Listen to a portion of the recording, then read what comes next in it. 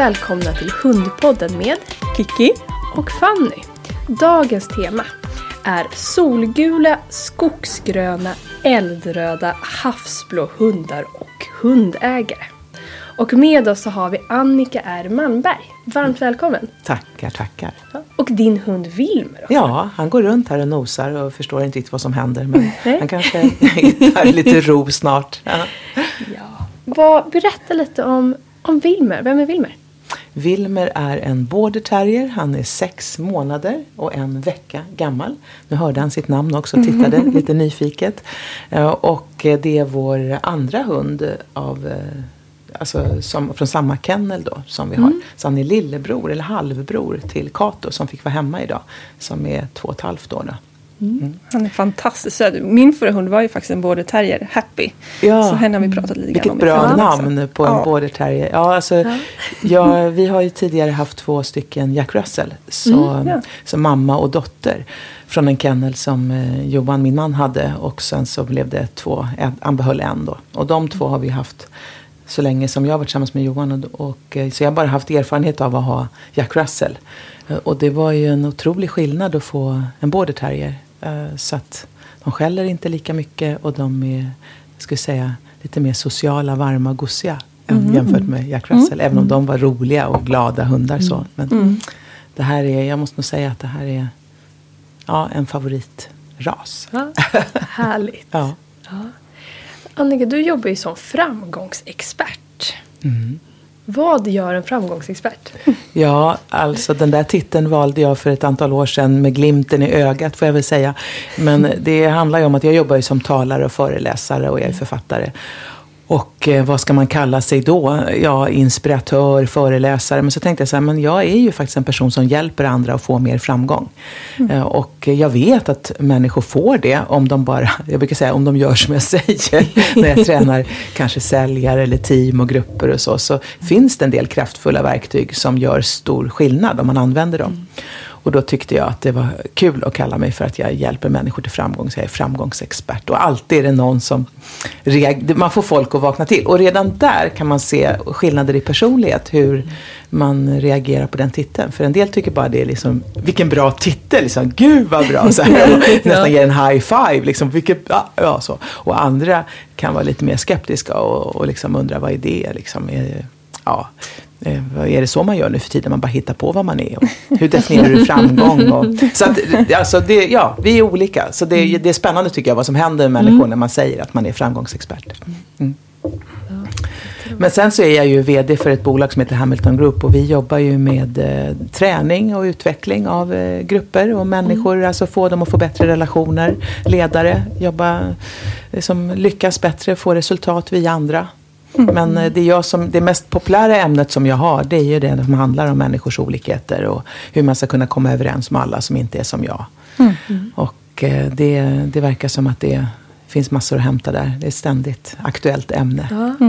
Och vi har ju faktiskt varit på en av dina föredrag. Precis. Ja. Och då pratade du bland annat om olika färger. Eller du jobbade med olika personlighetstyper som man då kan dela in i olika färger. Ja. Och nu ska vi bara säga att min hund inte välter ditt stativ. Ja. Nej, det är något men det är inte det. Han biter inte på stativet. Nej, jag ligger och tuggar på en träpinne. Så frågan är om vi ska ge honom ett tuggben istället. Ja, men det där går nog bra. Alltså pinne funkar bra. Så att de har hällt ut en hel hög med leksaker. Men Kato tog en träbit. Ja. Jo, det är så här att när man ska liksom försöka få någon struktur på tillvaron. Människor har alltid genom alla år och tider liksom försökt förstå varandra. Och det har ju också varit, tror jag, av en säkerhet och trygghet. Liksom. Jag måste liksom veta vad jag har att göra med. Vilka finns runt omkring mig. Så att vi har liksom försökt hitta någon struktur på tillvaron. Och ett sätt som man har gjort, alltså första gången man ser att människor har gjort den här indelningen av våra olikheter, det var 400 år före Kristus. En man som hette Hippokrates som försökte sig på att förklara våra olikheter i humör genom att förklara det med kroppsvätskor. Det där har man ju helt släppt idag, men det är ändå rätt intressant att det här har funnits hela tiden. Jag var i Svenska kyrkan och pratade i höstas, och då var det en pastor där som beskrev att i Korinthusbreven, alltså Paulusbreven, där har man också en beskrivning av de här 4 olika huvudgrupperna av humör eller temperament. Fast det var då inom kristendomen, och det berodde på att de bråkade rätt mycket då om hur man skulle vara en god kristen. Och egentligen när man tittar tillbaka på det och ser hur de definierar det, så är det egentligen 4 olika personlighetstyper som har lite olika tolkningar. Och det är ju, that's it. Alltså, vi kan vara med om samma sak och vi kan ändå uppleva en situation väldigt olika. Vi har lite olika åsikter om vad som är rätt och fel. Och det som jag tycker är så härligt med ditt sätt att jobba med de här grupperingarna eller kategoriseringarna, det är att jag känner att du lägger inget värde i att den ena personlighetstypen skulle vara bättre än den andra, utan det handlar mer om att vi ska ha respekt för att alla är lite olika. Vi kanske behöver faktiskt anstränga oss lite för att förstå en annan person, kanske mer om den inte har riktigt samma personlighetstyp som jag själv och så vidare. Precis, och kanske också se så här fördelarna i det. Ja.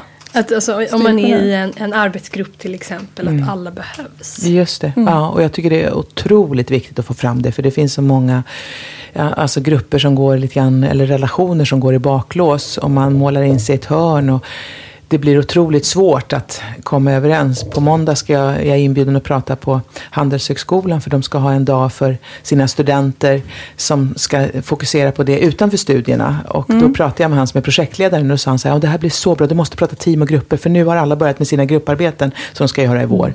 Och det är så mycket skitsnack, och folk pratar om jag kan inte jobba med den idioten, och de förstör. Och, alltså man är så irriterad på varandra. Det är första gången när de ska verkligen skapa någonting tillsammans med andra, och det här är många studenter som är vana att jobba helt själva och är duktiga på att göra det själv. Och nu plötsligt så är de tvungna att jobba i grupp, och då är det alla andras fel att det inte går bra. Och det var som han sa, som jag pratade med där, att Edvard, nej men de är ju inte dumma i huvudet. Det är bara det att de inte förstår att de är olika. Så de måste liksom hitta ett sätt att kunna samarbeta. Och det här måste man ju lära sig. Det är väl jättebra att få träna på det när man går i skolan. För att det är ju så livet ser ut. Du kommer inte alltid få jobba med människor som är precis som du.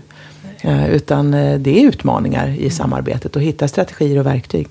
Men det jag ska säga är att det här att använda sig av färger för att beskriva våra olikheter, det är egentligen från början bara en pedagogisk modell, för att det har visat sig att människor har lättare att komma ihåg en färg än om man får en lång rubrik eller en förkortning, och det är liksom, det sätter sig inte, en färg sätter sig, det är jättelätt att ha den med sig i vardagen. Tyvärr är det så idag att det här med kunskapen om färger har fått ganska stor spridning, och det har lett till att en del har inte satt sig in i vad det här är egentligen, utan man får bara en snabb bild av det. Och sen har det blivit istället som att det här är någonting dåligt att prata om färger. Att man liksom att det är så här, då låser man in folk i en box och sen är man en färg, och sen har man rätt att skylla på sin färg, och så kan man säga, det kan inte jag göra för jag är röd, och det kan inte jag för jag är så gul eller du vet så. Och då har man ju helt missat liksom vad det här är för någonting. Det här är inte ett verktyg för att separera människor från varandra. Det är tvärtom. Det är ett verktyg för att öka förståelsen. Så jag kommer aldrig släppa det här. Jag vet hur kraftfullt det är. Ja. Och jag tänker, vi ska snart förklara varför vi har bjudit in dig till just en hundpodd. Men innan det, har du möjlighet att liksom göra en liten snabb recap över de olika färgerna? Ja, och då är det ju så här att det finns 4 grundtemperament, eller som vi säger då 4 grundfärger, om man vill använda det ordet, som finns i alla människor. Så vi har alla tillgång till de här olika sätten att vara. Så man kan inte säga att man bara är ett av dem, men vi har olika mycket av dem. Och om vi börjar med eldröd, så är det temperament som står för att man ofta vill liksom veta varför ska vi göra någonting. Man är resultatinriktad, man ska göra saker snabbt. Jag brukar säga att det är människor som väldigt sällan läser en bruksanvisning. Och som ibland kan bli anklagade för att vara arga, eller andra tycker så, vad arg du är. Men de är ju inte arga. Utan de kanske bara talar ibland med en bestämd röst, eller är lite kortfattade, för att det är så viktigt att liksom alla nu är med och gör samma sak, och då har jag inte tid att vara trevlig liksom. Eller man skriver ganska korta mejl kanske så. Så man lägger ingen onödig.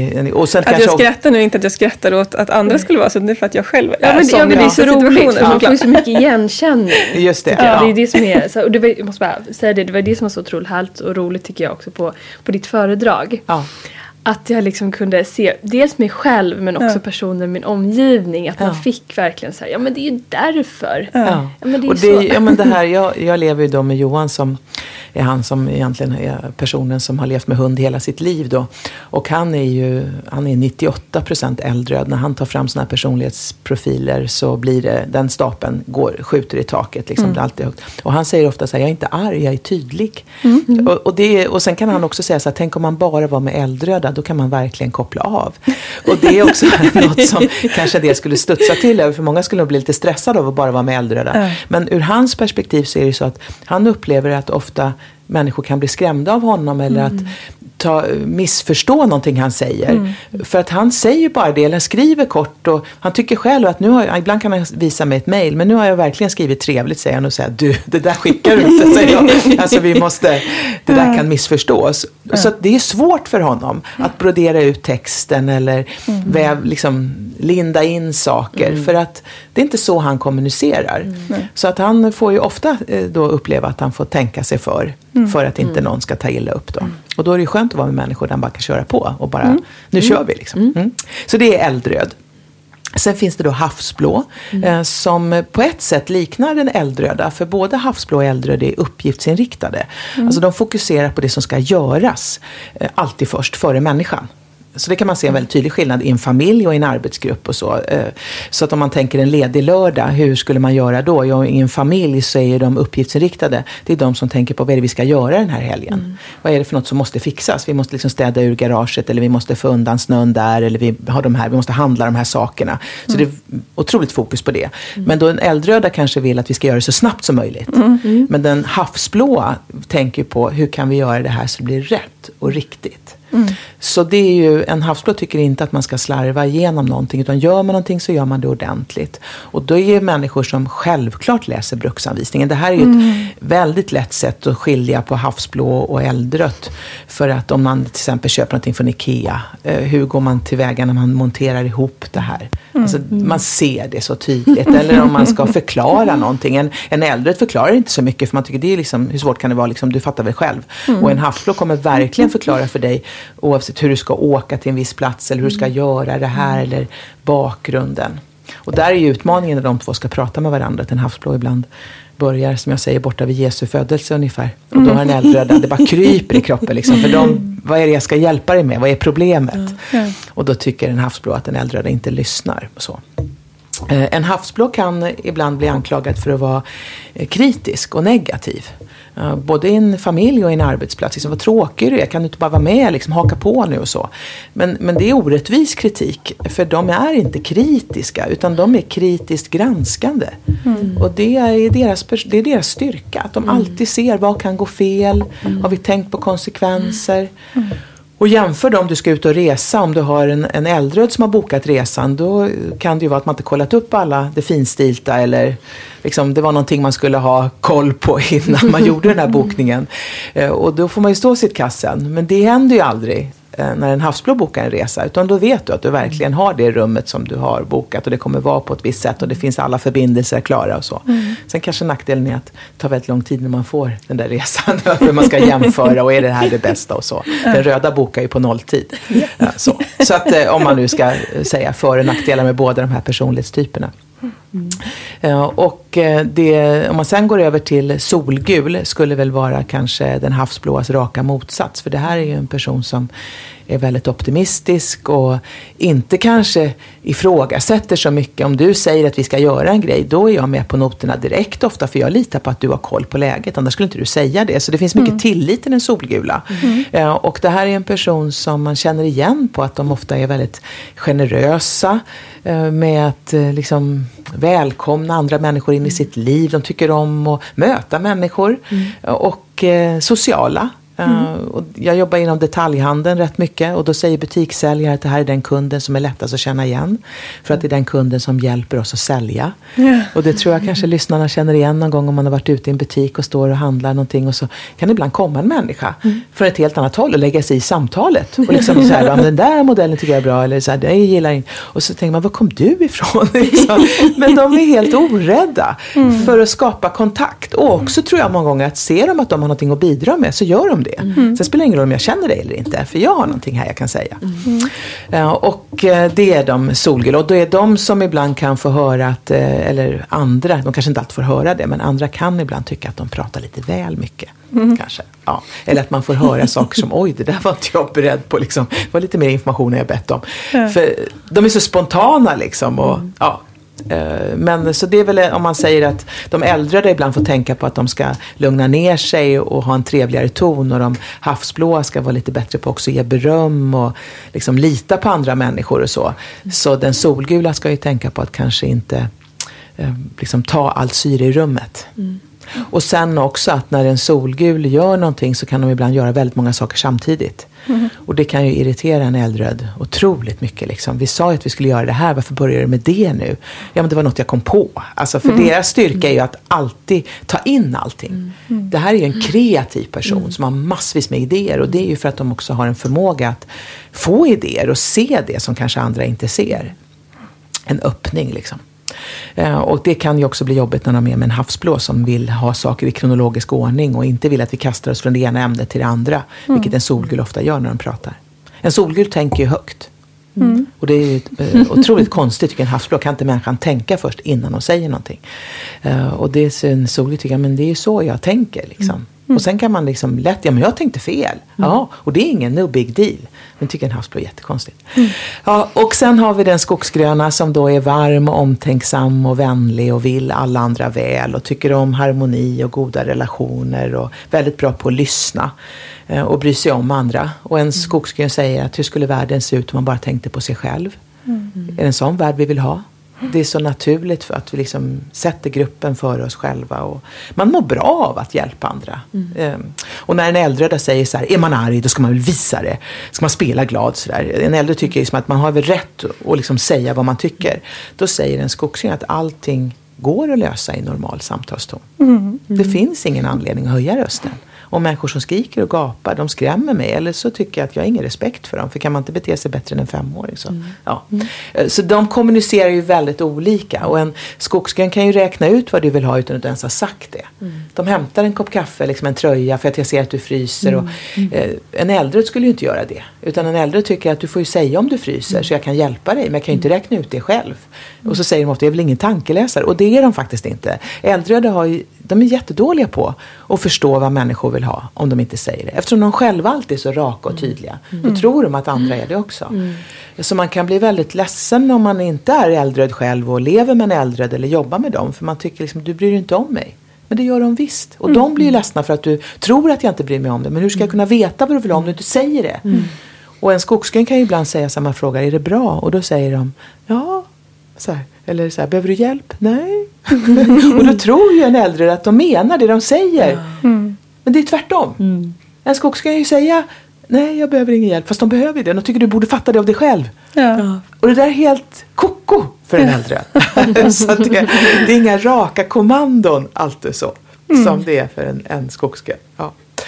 Och det en skogsgrön ska tänka på, nu pratar jag ungefär som man bara är en färg, men om jag säger en människa som har mycket skogsgrönt i sig, självklart har den personen de andra färgerna också, men om det skogsgröna dominerar, då får man tänka på att man ibland kan uppfattas som otydlig och vag.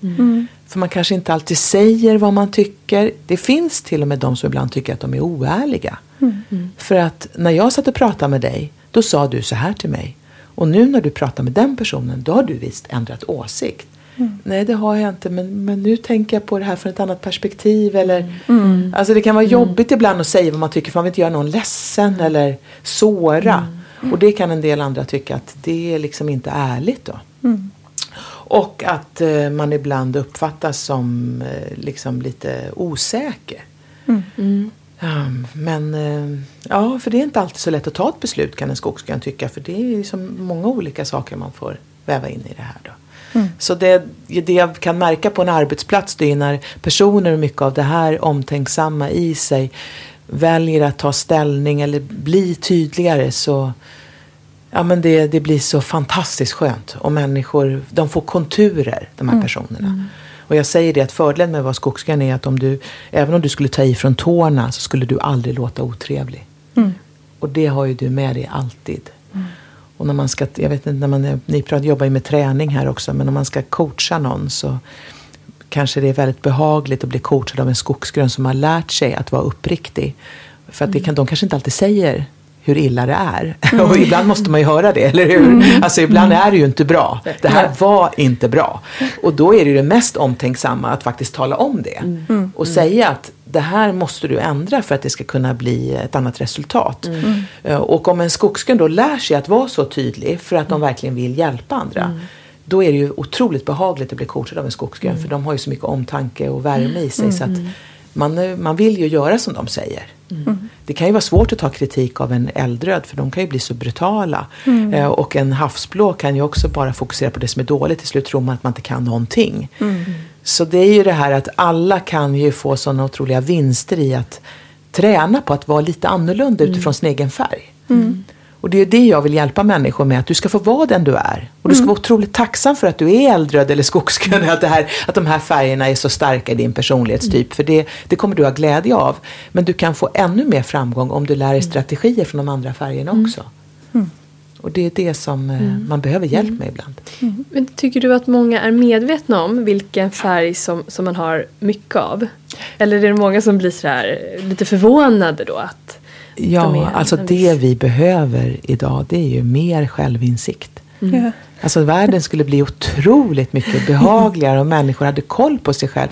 Och återigen, alltså en äldröd person som har självinsikt inser ju att jag ibland kan skrämmas. Och att jag ibland blir jobbig för människor. Jag har så högt tempo så jag stressar ihjäl familjen. Alla orkar inte hålla det här tempot. Och det är inte så att jag ska göra om min familj så de blir som jag. Utan jag får bara acceptera att den ambitionsnivån som jag har, och det här att jag alltid vill tävla. Jag kanske har ungar som inte vill tävla. Och det är fine. Det kommer gå bra för dem i livet ändå. Så att, och då att jag kan möta dem i det här och liksom hjälpa dem framåt. Då skulle jag bli en bättre förälder. Men har du inte det så kan du stressa ihjäl dina ungar. Eller tvärtom. Om du är skogsgrön, väldigt mycket skogsgrönt i dig, och så har du ett barn som är eldrött. Så kanske älskar att tävla och utmana sig själv. De har inga problem med att köra liksom olika aktiviteter på kvällarna och tävla på helgen och upp tidigt. Och så föräldern liksom får ont i magen och ska liksom stoppa sitt barn och säga att det här är inte hälsosamt, det är inte bra för dig. Det är ju helt fel. Den ungen mår ju dåligt av att inte få mäta sig mot andra. Och det är väl också det här att det som är rätt för mig behöver inte vara rätt för dig. Och bara för att jag har fött det här barnet så behöver inte det ha blivit som jag. Och där behöver föräldrar mer insikt och acceptans. Och det är ju samma sak på en arbetsplats. Att vi är olika. Och där kommer vi också in lite grann, tänker jag, att vi börjar närma oss lite orsaken till att vi bjöd in dig hit till Hundpodden. För när vi hade lyssnat på det föredraget så går ju självklart våra tankar igång. Så här, ja, men hur ser det ut bland hundägare till exempel? Påverkas det hur vi är gentemot våra hundar till exempel, beroende på vad vi har för personlighetstyp i grunden, och har hundar olika personlighetstyper också som går att koppla till de här färgerna och så vidare. Och då när jag tog kontakt med dig så visade jag att du hade ju också funderat lite grann i de här banorna. Ja, det är jättespännande. Och jag tror nog att, jag vet inte om det är några som lyssnar här som är kennelägare eller fött upp hundar och så, men om man har haft en kull hundar, då tror jag att man ser skillnader i temperament och humör i de här hundarna. Och en skicklig uppfödare, och det tycker jag många har jag förstått också, när man liksom, de väljer ju, det är ju, jag tror väl det är snarare regel än undantag, att det är kennen som bestämmer vilken valp som du ska få. Det är ju väldigt sällan, tror jag. Alltså nu vet inte jag har ju besökt några kennlar, men där jag som kund kan säga och peka på en valp och säga, den valpen vill jag ha. Nej, jag tror att en uppfödare vill nog kolla in, vad är det här för kund? Vad är det för familj eller person? Och vad klarar de för hund? För det är ju inte så att en del hundar kräver mer stimulans eller kräver mer tydlighet. Och det här kanske är en som är lite, ja, det är en skarp hund liksom. Och då kanske man måste ha en viss typ av familj eller hundägare. Och nu vi tittar lite åt höger här nu, för nu är Wilmer håller på och han bryter sig ut. Han försöker. Han är problemlösare. Terriers. Han tog sig ut ur vår studio nu på eget hand. Sen kanske han kommer in igen. Nej, men jag tror att en som är uppfödare är ju väldigt mån om sina hundar, att det ska gå bra för dem, att de ska trivas och få rätt familj. Och då gör man ju en familj en otjänst om man ger dem en hund som de inte kommer kunna klara av. Eller att man ger dem en hund som är för loj. Det här är ju en aktiv familj och här finns en ambition och en tydlighet. Och då kanske man ska få en skarpare hund också. Alltså, och återigen, även om jag nu säger att jag är en person som har svårt och tycker det är jobbigt liksom att ta en konflikt. Och jag gillar inte det och jag vill inte vara så där hård. Det kan ju vara att vi är så, eller jag är så som nu ska köpa hund och jag kommer vara den som har ansvar för hunden. Du kan ju absolut skaffa dig en skarp hund. Men då får du bara vara beredd på att det kommer kräva saker av dig. Nu kommer du få träna. Och du kommer ibland tycka att du är hjärtlös. Jag kommer ihåg det där innan jag hade hund så hade jag en kollega som hade så här flat coat retrievers. Flera stycken. Och när jag kom hem till henne en gång första gången så låg ju Zelda i hallen. Liksom så här. Och jag kliver ju över Zelda liksom när jag kommer in så här. Och Ylva bara så här, nej, så ska inte, du ska ju sparka undan henne. Det är du som går före liksom. Du måste visa henne att markera, du kommer in liksom så. Det var hennes sätt. Och för att hon ska inte ligga och bestämma. Hon ska inte tro att det är hon som bestämmer i flocken. Liksom, för då blir hon otrygg. Och det var såna här saker. Ni kan ju sånt här säkert bättre än vad jag kan. Men i det läget, ibland ska man ju bara knuffa undan en hund. Här ska inte du vara. Jag tänkte på när jag kom nu att du hälsar på mig före på Wilmer. En del kan ju tycka det. Men det är elakt mot hunden.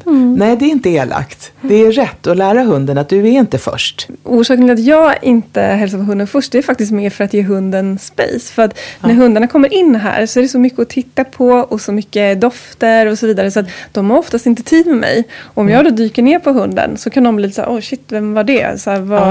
Så därför brukar jag säga, men jag hälsar på hundägaren och så känner hunden av att men det här är lugnt, Matte gillar den här personen, det går bra och så får de kolla av och sen när hunden är redo för att hälsa, då hälsar jag. Skulle du inte sparka undan en hund som låg? Du skulle inte göra det? Nej, jag skulle inte jag heller. Inte du heller.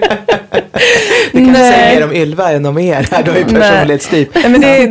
Ja, precis. Det kan vi göra. Och också kanske lite modern och lite äldre syn på hundhållning skulle jag säga. För att ofta så, förr så var det mycket så här att vi trodde, eller man trodde att man behövde hålla hunden ganska kort för att den inte skulle ta över i familjen och att det var viktigt med en liksom rangordning i flocken då, eller familjen och så vidare och så vidare. Numera så visar all modernare forskning att även en vargflock ser mer ut som en familjestruktur så att det finns liksom inte sån här strikt hierarki och strikt rangordning i ens en vargflock. Och ännu mindre i en kanske familj då med en hund. Utan vi kan betrakta den faktiskt mer som en familjemedlem. Sen är det ju fortfarande så att vissa barn och vissa hundar kan behöva mer styrning än andra. Men att vi följer upp det på ungefär samma sätt som vi idag följer upp våra barn. Men skulle ni hålla med om att vissa hundar behöver en tydlighet där man kanske ibland känner att nu är jag för hård? Definitivt att det kan bli konflikter eller vad man ska kalla det mellan vad man är för personlighetstyp och vad man har för hund. Och vissa hundar kanske behöver mycket mer styrning och kanske mer målinriktat träningsfokus till exempel. Så att vissa hundar skulle behöva en eldröd personlighet som verkligen vill träna mycket och kanske mycket blott i sig för att styra upp och tänka ut bästa sättet att träna och så vidare. Och orka fullfölja. För det är väl också det, alltså att ha en uthållighet. Det kan ju vara jätteroligt, det vet ju alla föräldrar, barn vill ha hund och så, men sen är det ju inte så roligt att gå ut varje dag de här promenaderna och då krävs det också att det här är något jag gör, jag gnatar på liksom, och för det här är något vad min hund behöver. Och också, gissar jag, det som ni gör, mycket träning. Det är ju hårt arbete och då kanske man, alltså det jag säger det att du behöver inte bara vara eldröd och havsblå för att klara av att uppfostra en hund. Det kan en skogsgrön och en solgul person göra också, men det är bara det att de får anstränga sig mer, de får ta i mer och det kommer ta emot. Och det är så här som jag säger när det gäller allt i livet, det är därför jag värjer mig mot när någon säger så här, jag är röd, jag är blå. Nej men alltså du kan vara alla färgerna. Du kan bli extremt bra på någonting som du har minst av. Havsblå är min minsta färg hos mig.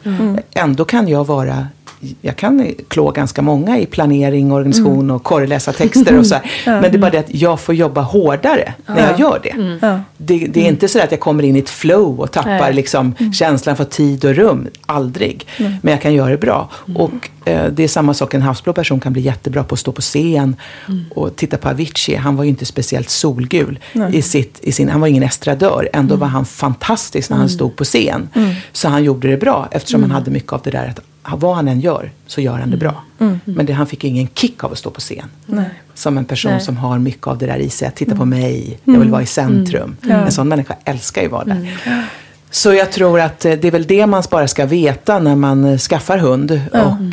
Och där kan väl en uppfödare vara med kanske och styra också när de vet att... Och jag kan ju tänka att å andra sidan så skulle jag säga att den absolut viktigaste egenskapen om du ska skaffa en hund, det är ju den skogsgröna.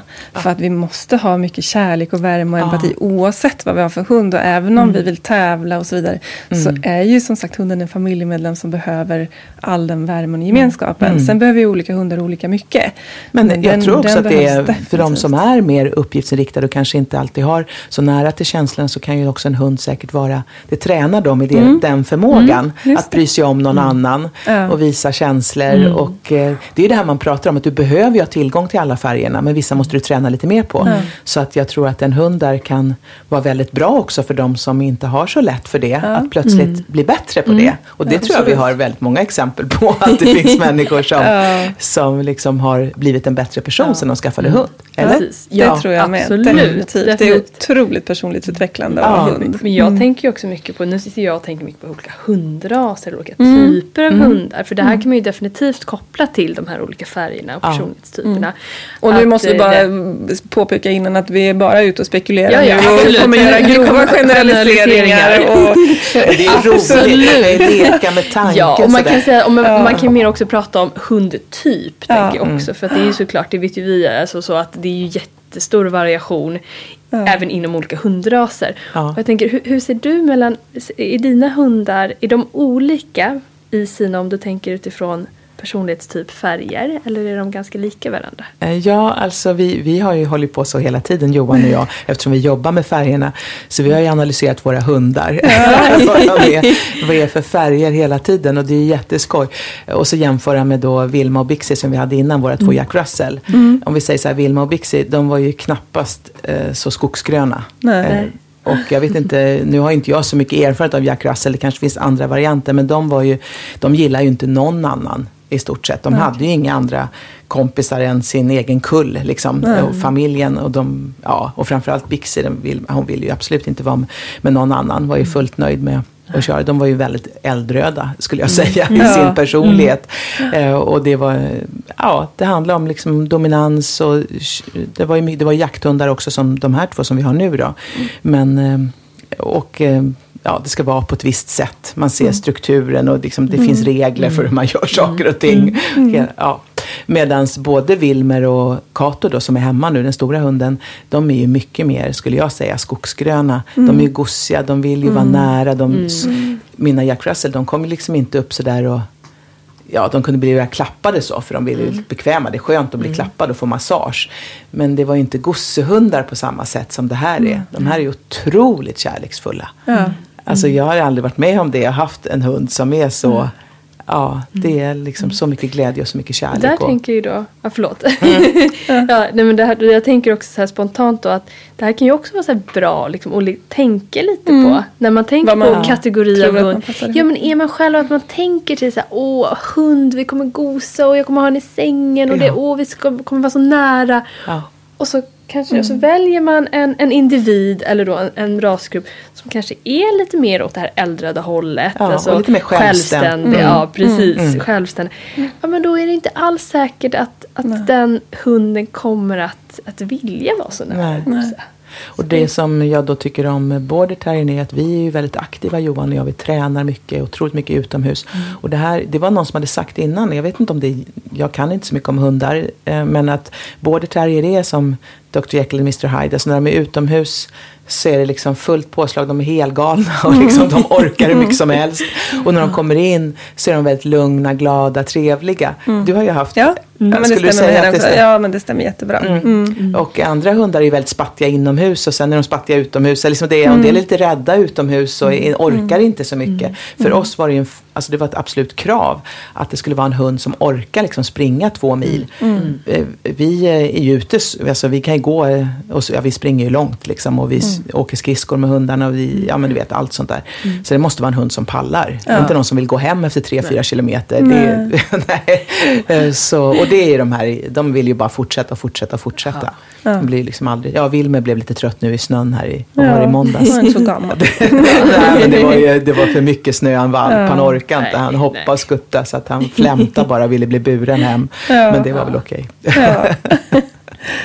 Ja, men jag tänkte lite som du var inne på där, Fanny, med olika raser. Så vad fick jag upp i huvudet? Om man nu generaliserar grovt och tänker sig till exempel som jag ser framför mig typisk schäfer. Så i min värld, nu är inte jag själv så schäfererfaren, men så i min värld är det väldigt målinriktade hundar och väldigt så här, arbetsamma och jag kan också tänka mig att de har en del blott i sig, att det ska göras rätt och de är måna om att göra precis det som ägaren ber dem om de vill jobba. Just det. Och mycket fokus på att jobba tillsammans med sin ägare. Medan om jag då skulle tänka mig till exempel en typisk labrador, då ser jag mer framför mig väldigt mycket gult och grönt. Kärlek och härligt och glädje och synas och märkas och fara upp och ner och flänga omkring. Och då tänker jag också att antingen så kan det ju, precis som vi var inne på, att vara väldigt utvecklande att ha en hund av den andra typen. Men man lär kanske få jobba ganska hårt med sig själv då för att kunna tillgodose ens behov och verkligen känna in, alltså för att hitta en relation som funkar. Medan det kanske går lite lättare om man själv är lite mer åt det hållet som ens egen hund är. Precis. Det här är också så här att ibland kan man ju höra just mycket från hundägare så att men det är väl bara träning, det är väl bara hur man gör det. Men det är ju precis som oss där att alltså, hundarna har ju liksom en grundpersonlighet om man då kopplar till färgerna. Och den är ju svår att ändra på. Det är klart. Nej, men det är ju det. Du kan ju inte ändra på det. Du kan ju hjälpa dem till att utvecklas och liksom så här.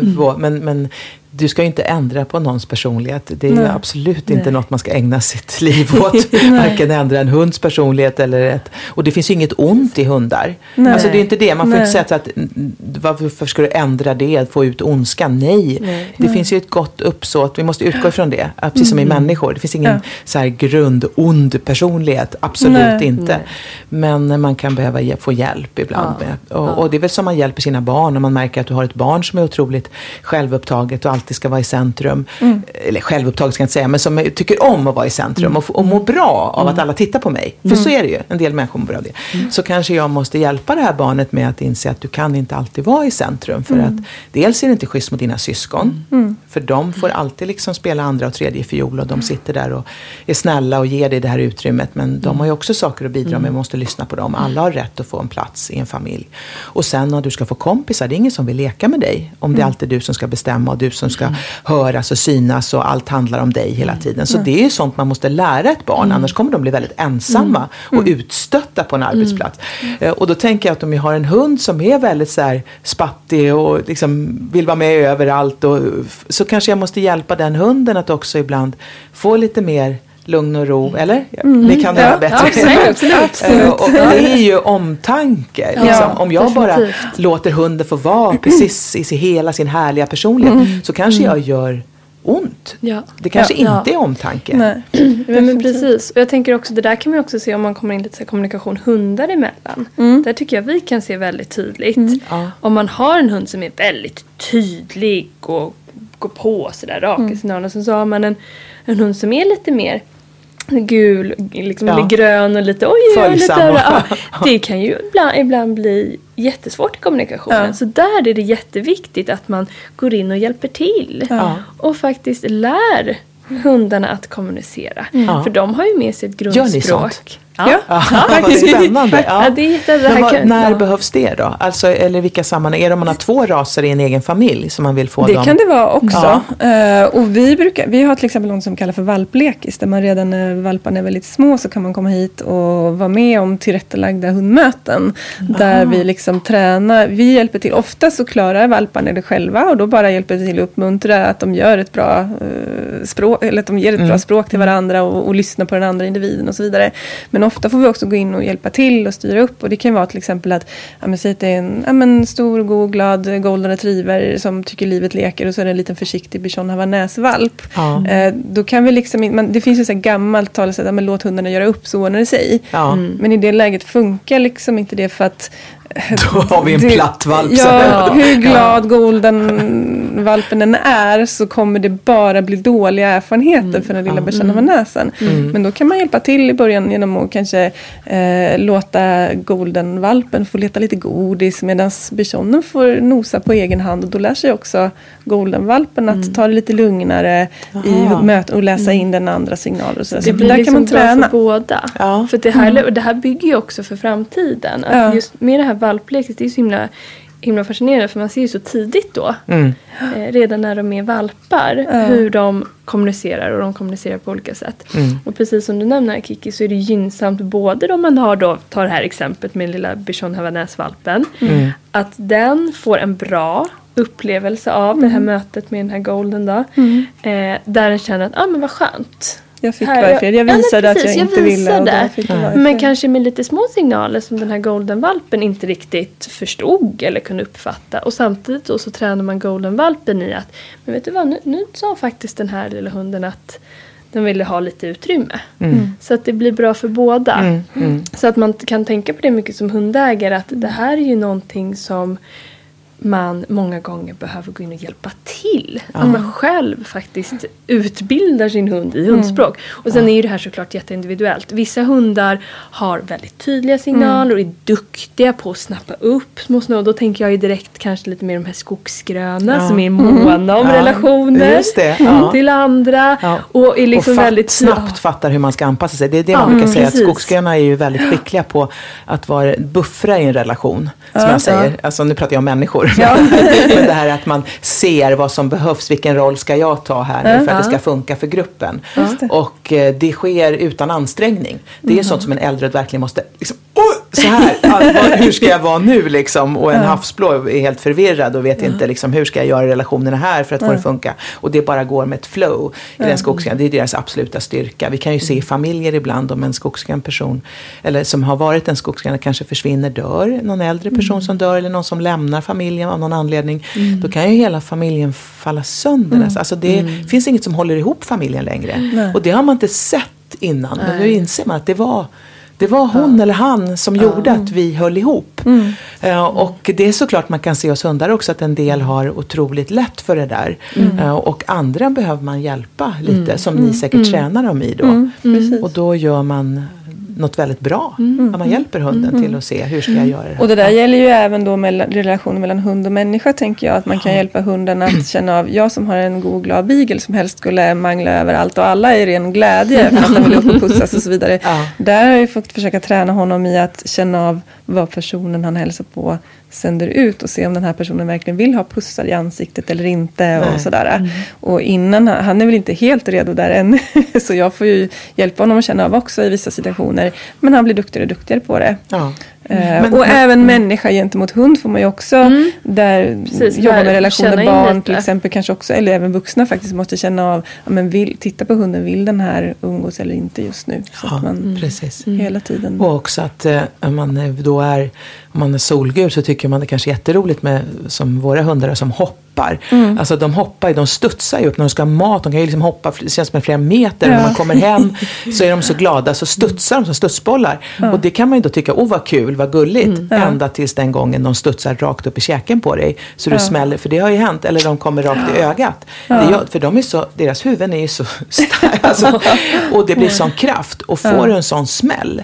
Så då inser du ju att det här är ju inte roligt längre. Och då behöver du ju träna.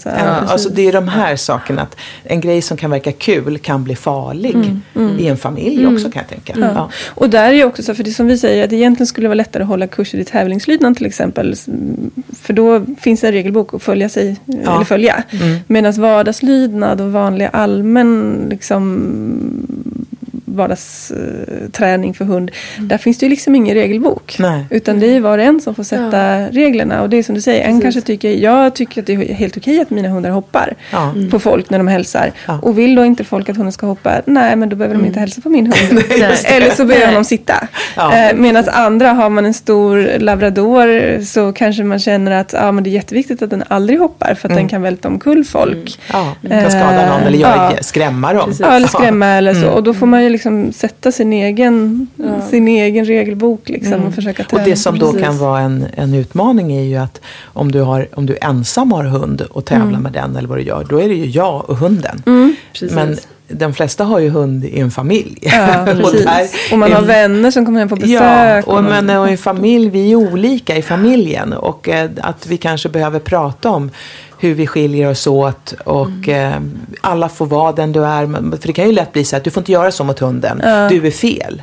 Att man istället förstår att vi har olika lätt och svårt för saker. Beroende på våra personligheter. Men sen måste vi ändå enas i vår familj om hur vi ska uppfostra vår hund.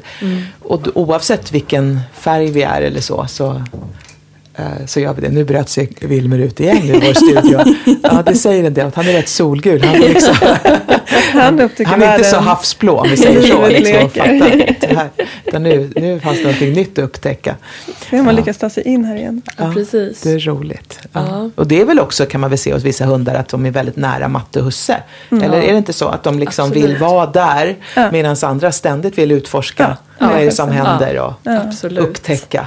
Och, det kan man ju, och där är ju också återigen att var och en har sina förväntningar på relation med hunden. Jag hade några på en valpkurs för länge sedan där hunden, jag märkte redan på valpkursen att hunden var väldigt reserverad. Så jag rekommenderade dem att ta privatlektioner för att liksom jobba lite grann med det här. Men redan vid första lektionen så insåg vi att det här var inget problem för den hunden, för att de var också väldigt reserverade. Och de ville bo i sin lilla stuga på landet, så de valde att sälja sin lägenhet och flytta ut på landet, så bodde de där med sin lilla hund. Och då är det inget problem att vara reserverad längre. Så medan om vi har någon annan person som älskar att gå på café och ut och mingla och träffa folk och så vidare, men då hade de ju kanske haft lite andra problem att jobba med. Just det. Men precis, och det är ju verkligen det där att, som vi pratar om, och det är så roligt just med valpkurs, för ibland kan man få frågor så här: men får hunden sova i sängen? Det är så här, ja, men det bestämmer du helt själv. Om du vill det så absolut. Och där tänker jag också som hundägare kommer jag också in då, att men är man då blå till exempel ska få hundar, men då läser man så mycket man kan och försöker hitta de här regelverken som man sen gör allt som står i ens makt för att upprätthålla, medan hundägande är nog egentligen i det stora hela lite mer, alltså det är inte så tydligt. Det handlar ju om en levande varelse och det finns inte en regelbok vi kan följa eller en manual. Så. Men det är väl ett väldigt bra, jag tror att är du mer skogsgrön, då, om du har det i din personlighetstyp, då tror jag du är en person som gärna vill ha din hund i sängen. Där kan man, det ska man kunna ha som ett enkelt test. Det måste jag med i min nästa bok. För jag har ju skrivit en bok som heter Make It Work, som heter En guide till fungerande relationer, som handlar om familjen. Hur vi är i familjen och hur man kan krocka och vad man ska göra för att ändå alla ska få vara den de är, men att det ska bli uthärdligt. Och där skulle jag har faktiskt inte några hundexempel med i den. Det vore ju roligt att utveckla det.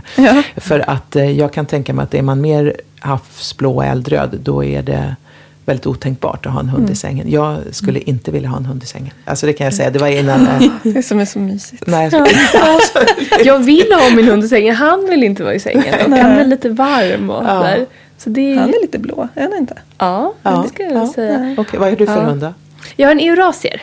Ja, och då vet inte jag vad det är. Det är en spets. En stor spets. Ja, det är det. Men jag säger, det blir väldigt roligt när vi sitter och pratar om färgerna. Så mina tankar går ju lite också. Jag börjar tänka då på min egna hund Eddie. Och jag ser ganska många olika färger i honom. Ja, men säkert. Ja, och väldigt här utifrån situation faktiskt. Så det är det som och är så sen intressant. kan det också vara så att de flesta hundar är mer solgula som valpar. Sådär. För då är det liksom, om man tittar på, vi sa det när Kato var liten, så sa vi det så här att och jämförde med Bixie då, som var Jack Russell, att gud, han vilken rolig lekfull hund. Men nu är han äldre, han leker inte lika mycket så för egen hand. Och det ser vi att Wilmer gör nu, kastar upp bollar i luften och håller på att spatta runt och lajar för sig själv i hundgården och har liksom jätteroligt. Så att då, det är väl också en del i att man tycker om att leka. Och sen så är inte det lika roligt när man blir äldre. Nej. Och det är okej. Ja, absolut. Ja, men det är väldigt intressant. Men jag tänker så här, hur kan man, om man då sitter och funderar hemma på och är sådär, men jag vill köpa hund eller skaffa hund, det finns ju olika sätt att skaffa hund på idag. Och hur kan man liksom använda den här kunskapen? Jag tänker det är klart att köper man eller skaffar sig då en blandras, då kan det ju vara svårare än om man tittar kanske på specifika rasgrupper eller kategorier av hundar i specifika raser. Då kanske det är lite lättare ändå, just för att de har lite mer utpräglade egenskaper som man kan gå på. Sen som sagt så behöver ju inte det betyda att de får de rasspecifika egenskaperna. Men hur kan man liksom använda de här färgerna? Jag skulle säga att du behöver veta mer om vem du är. Alltså vad du behöver i livet. För att det är ju så att det här är något som jag pratar mycket om. Som hur man hittar motivationen och glädjen i livet. Att det är olika saker för olika människor. Om du vet mer om dig själv så vet du också vad du behöver för att... Vilken pusselbit som saknas i ditt liv för att det ska bli fullt. Och då kan ju den pusselbiten kan ju vara den hunden som du får. Men se till att det är rätt då. Om man vill bara sammanfatta det kort kan man säga att om du som person är eldröd, då mår du bra av utmaningar. Och du behöver utmaningar i livet. Och vet du att du är eldröd och du kanske och då kanske man också vill tävla. Ja, och då kanske ska skaffa, du kanske inte får tillräckligt med utmaningar i jobbet. Eller det är något som saknas. Eller så är det så att och i början var det liksom väldigt mycket utmaningar i livet, men nu kanske inte är det. Och då kan ju en hund vara perfekt. Nu plötsligt får du gå in och lära dig en massa nytt. Det ställs krav på dig. Någon kanske säger du kommer aldrig få fason på den där hunden. Och då ska jag visa det och det blir min grej. Och det är ju fantastiskt. Tänk om, jag vet det finns det här hundstallet och ställen där man kan ta hand om hundar som har verkligen farit illa. Tänk vad härligt om en äldre person ser det som sin utmaning och liksom mission of life, att jag ska göra den här hunden stabil igen och jag ska ge honom ett hem och de ska bli lyckliga. Då mår ju hunden bra av det och jag mår bra av det. Men om du tar motsatsen då, om jag är skogsgrön och jag kanske har ett jobb som är ganska pressande just nu och jag har mycket utmaningar i jobbet och det är bra för mig för jag behöver ju också det, men det är ändå liksom att, och privat kan det vara rätt mycket utmaningar. Jag kanske har en tonårsdotter eller son som nu är rätt krävande. Eller vad det nu kan vara. Eller någon som är trotsåldern, barn hemma. Ska jag då skaffa mig en hund som också kräver en väldig prestation av mig? Är det jag behöver nu? Det är kanske bättre att jag får en hund som är enklare. Och som bara ger mig kärlek och tillit och älskar mig oavsett vad jag gör. Det är det jag behöver nu för att mitt liv ska bli komplett. Det är för lite kärlek om. Det finns för ingen jag kan bry mig om och det är det jag behöver. Och där tror jag kan finnas en liten fälla att gå i. För jag tror att har man väldigt mycket grönt i sig så kanske det är lätt att man tar en hund från ett sånt rescue center eller någonting som kanske har varit med om en del innan. För att man är så varm, man har så mycket kärlek att ge. Men den här hunden kanske faktiskt behöver ganska mycket mer än bara kärlek. För den kanske har trauman bakom sig. Och behöver, som du säger, det här blåa och röda också. Och har man då inte mer att ge av det just nu så kan det bli tokigt. Eller att man kanske inte riktigt förstår. Man tänker lite mer så här, nej men det kommer bli så bra. Det löser sig. Men det och det är väl ganska typiskt solgul. För en solgul person är ju spontan. Och en solgul är som man säger, de är bra på att påverka andra. Och man kan säga att de är ofta väldigt bra säljare. För de kan ju få människor att vilja göra saker. Men det är, och det är de är bra på att få andra människor med sig.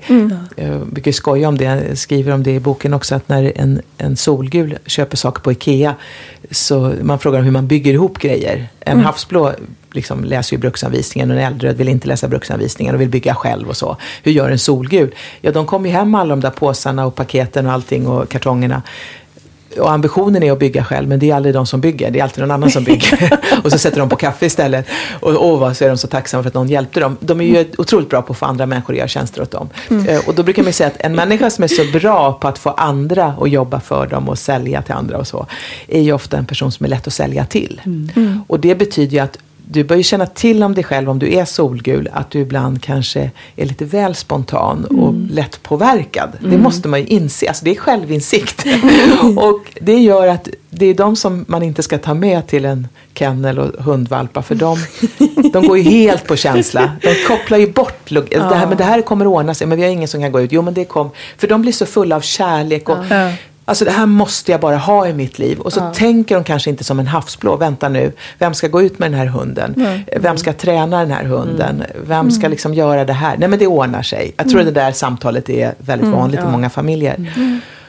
Och sen kan det ju mycket väl gå bra, men du måste vara beredd att betala priset. Du får inte vara för egoistisk här. Och att jag tror att en solgul ska verkligen ta in det havsblå i sitt liv när de ska köpa hund och tänka igenom det här. Jag tror precis som du säger där, det kan gå jättebra. Ibland kan man höra historier och man känner så här, oj, det här hade kunnat gå hur som helst. Ja. Och så har det blivit bra. Och det beror på att det har liksom funkat för att hunden har haft en viss personlighet och som har liksom funkat med det här. Jag tror att för en solgul kan det vara väldigt bra att skaffa en hund och fullfölja. För att nu handlar det om att fokusera på någon annan än mig själv. Det handlar om att jobba med uthållighet. Och det är ofta det rådet som man ger till solgula, att du behöver jobba med struktur, rutiner, fullfölja. Att inte liksom bara börja på ett spår, släppa det, ta nästa. Att det blir som en fjäril som fladdrar från en. Det kan du inte göra med en hund. En hund behöver dig varje dag och behöver sin motion och mat och ni vet allt det där, regler, rutiner. Och det kan ju göra att jag får en otroligt bra träning som solgul. Och det kan ju vara något man kan tänka på som förälder om du har ett solgult barn som tjatar om en hund och så. Men då kanske man ska skriva ett kontrakt med det här barnet. Och sen är det här, du committar dig till det här. Och sen to the bitter end. Och det är ju många, tror jag, som har sagt vad jag lärde mig när jag fick min hund. Och det har de glädje av sen i livet. Då har man gjort något bra som förälder. Men som sagt, man ska nog ha det där snacket. Och kontraktet kanske. Ja. Och just när det gäller barn så är det ju alltid självklart föräldern som har det yttersta ansvaret. Även om man skriver kontraktet. Men jag tänker också att rent krasst så är det ju verkligen så att alla personlighetsdragen behövs ju för att man ska kunna ta hand om sin hund på bästa sätt. Så att vet man att man har svaghet så får man nog jobba med dem. För att det är en levande varelse som man tar ansvar för. Och som sagt, alla ingredienserna behövs. Men om vi fortsätter, för jag kommer tänka på en sak nu, att vi pratar om att äldre behöver utmaning och skogskarna vill ha mer kärlek, harmoni i livet, och en hund kan verkligen ge harmoni, det vet alla, det är väl bevisat också att det skapar ett lugn och stress sänker stressen, eller är det inte så? Klappa en hund och allt det där, så det är jättebra. Men en solgul får ju motivation av uppmärksamhet, alltså de behöver ju kreativitet, omväxling så, men väldigt mycket det här att synas, och det är ju ändå så att med en hund så syns du mer. Hunden kan ju ge... Gullig hundvalp. Det kan vara en accessoar, det ser vi på stan. Med folk som har sin hund som är liksom väldigt pimpad och fin och så. Och det kan ju vara att det är bara det, jag tänker att om jag är barn, om mina föräldrar också ser mig, jag har tjatat om en hund så länge och sen får jag den, det handlar också om att du ser mig, jag blir någon, och det är så otroligt viktigt, och det kan stärka mig. Och en havsblå behöver ju tid. Det som gör att mycket havsblått i en person mår bra, det är att de får tid att förstå saker och ting. Och sätta sig in i hur fungerar det här. Och det kan ju också vara att i och med att jag får en hund så kan jag liksom lära mig mer om hundar, förstå hur de fungerar. Det är otroligt stimulerande för mig. Jag menar, vilka är det som läser alla böcker i världen om hundar och hunduppfostran och följer poddar som handlar om det och ni vet, tv-program, allt. Det är ju en havsblå som liksom vill förstå. Och det är ju också något som kan vara väldigt häftigt då med att få hund. Att få göra det här riktigt, riktigt bra. Så att alla kan ju må väldigt bra av att ha en hund i sitt liv, eller? Verkligen. Det skriver vi under på. Nej, men verkligen. Och jag tycker det är jätteintressant just att försöka då kanske börja med sig själv. Börja se lite där, just det här med självinsikten. Och så här, vad finns det? Finns det någon färg som dominerar lite extra som då kan påverka hundköpet? Och just kika lite på olika hundraser. Alltså är man väldigt mycket grön, ja men då kanske en eldröd terrier, det kanske inte är det bästa valet. Nej. Om man just söker den här närheten. Och som sagt, nu generaliserar jag. Men ändå. Men att, eller den typen av hund. Eller om du är väldigt aktiv, skaffa dig inte en hund som liksom är nöjd med att ta det lugnt och liksom inte är så road av att leka. Eller, nej, men så är det en del hundar inte så tycker inte så jättekul liksom, med att laja och busa. Och jag är ju jättebarnslig. Jag älskar att de här hundarna. Vi leker ju varje kväll, jag och mina hundar. Vi springer runt och jag är på alla 4. Min son är hemma nu för att han ska snart åka till Taiwan på ett utbyte. Och jag tror att han tittar på mig ibland och undrar liksom, är det där min mamma? Hon är ändå 55 år. Jag har inga barn. Men jag tycker det är så jädra roligt att hålla på och busa med hundarna och gömma mig och sådär. och leka med bollar och fara runt. Och tycker det är kul när de blir glada för att jag leker. Så då hade det varit jättetråkigt om jag hade haft en hund som bara tittar på mig. Vad gör du? Är du dum i huvudet ungefär? Och det tror jag man kan ju läsa på om hundraser och man kan prata med kenneln. Och de flesta borde kunna upplysa en om vad man behöver. Nu sitter Wilmer här hos mig och flämtar lite. Han undrar nog varför jag sitter och pratar i den här hela tiden. Men det var väl kul att följa med matte till jobbet. På det här sättet. Sen kan jag ju säga att jag har ju en föreställning som heter Framgång som jag har på Scalateatern. Och ni som bor i Stockholm får jättegärna komma till den. Där kan man ta med sin familj. Det är 25 mars och 13 maj tror jag det är. En måndagkväll. Och det fina med den är att den gör att man också förstår varandra lite bättre. Alltså, och att det är inga pekpinnar, ingenting. Man får skratta bara åt hur dråpliga situationer det kan bli i en familj när vi är så olika. Och varför den heter Framgång är ju för att jag säger att det som är framgång för mig behöver inte vara framgång för dig. Och det här med att om man har en hund, jag skaffar inte en hund för att bli framgångsrik. Jag skaffar en hund för jag vill ha kärlek och någon annan. Jo, men nu kan vi tävla med hunden. Alltså det är alltid det där att vi behöver olika saker och det är okej. Men en del människor kan ju som sagt jaga livet ur en hel familj för att de vill göra om dem och bli som de själva. Och det ska man inte göra. Och man ska liksom inte försöka förändra personligheten på en hund heller. Utan vidareutveckla det. Hjälp dem. Det var jättebra. Det är jättebra tycker jag att tänka på just det här att det finns en grundpersonlighet hos dem också. Ja, och det är jättehärligt att det finns olika sorter. Men det var jätteroligt att prata med dig, Annika. Ja, det här var annorlunda. Alltså, jag ska ju berätta det att jag får ju mycket förfrågningar om att vara med i poddar. Och det är min man som sköter mina bokningar och allting sånt. Och han tycker ibland att du har inte tid med det där. Och sen när den här kom, Hundpodden! Bästa podden! Han strök allt annat i kalendern. Det här måste du vara med i. Så han kommer sitta klistrad och lyssna. Vad kul! Ja, jag håller med. Jag tycker det är jätteroligt. Jag är jätteglad att du ville komma. Ja, och jag måste säga att det är så intressant det här med de olika personlighetstyperna och just kunna applicera det lite och tänka lite på det just med hund också. Ja, det är inte hela sanningen. Det är en, som vi pratar, pusselbit. Men det är en ganska viktig pusselbit att med sig det här med våra olika temperament och humör. Och att vi har olika lätt för olika saker. Och det är okej. Exakt. Ja. Om man vill veta lite mer om dig så finns ju du på sociala medier. Ja. Var hittar man dig någonstans? Det är bara att komma ihåg Annika R. Malmberg. Så hittar man mig överallt. Och där jag är mest aktiv, det är väl på Instagram. Och sen på LinkedIn. Och så att söker man på Annika R. Malmberg så hittar man mig på båda de ställena. Och det är jätteroligt om ni kommer in och följer mina äventyr med Kato och Wilmer och vad jag gör på jobbet och så. Och verkligen roligt om ni vill komma på föreställningen. Det finns, jag har kört den i 2 år nu. Och folk brukar vara helt lyriska, skrattar och men det är härligt. Det blir en energiboost som man kan behöva ibland. Man kan inte ta med sig hunden. Men familjen. Den får vara hemma, få någon hundvakt eller vara själv de timmarna. Det är bara 2 timmar med paus. Men man kan absolut ta med sina barn. Och de tycker det här är roligt. Alltså det är ju, även om de kan vara kritiska eller skeptiska först, så tycker de det var superkul. Ja, och det är verkligen, alltså, vi har ju som sagt varit och lyssnat på det och det är inte ett föredrag, det är en show. Den är helt fantastisk. Absolut, verkligen. Det var så himla roligt. Ja, man ska få skratta också. Härligt. Och glöm inte heller att följa oss på sociala medier. Vi kommer ju att publicera extra material där. Och vi finns ju både på Instagram och Facebook.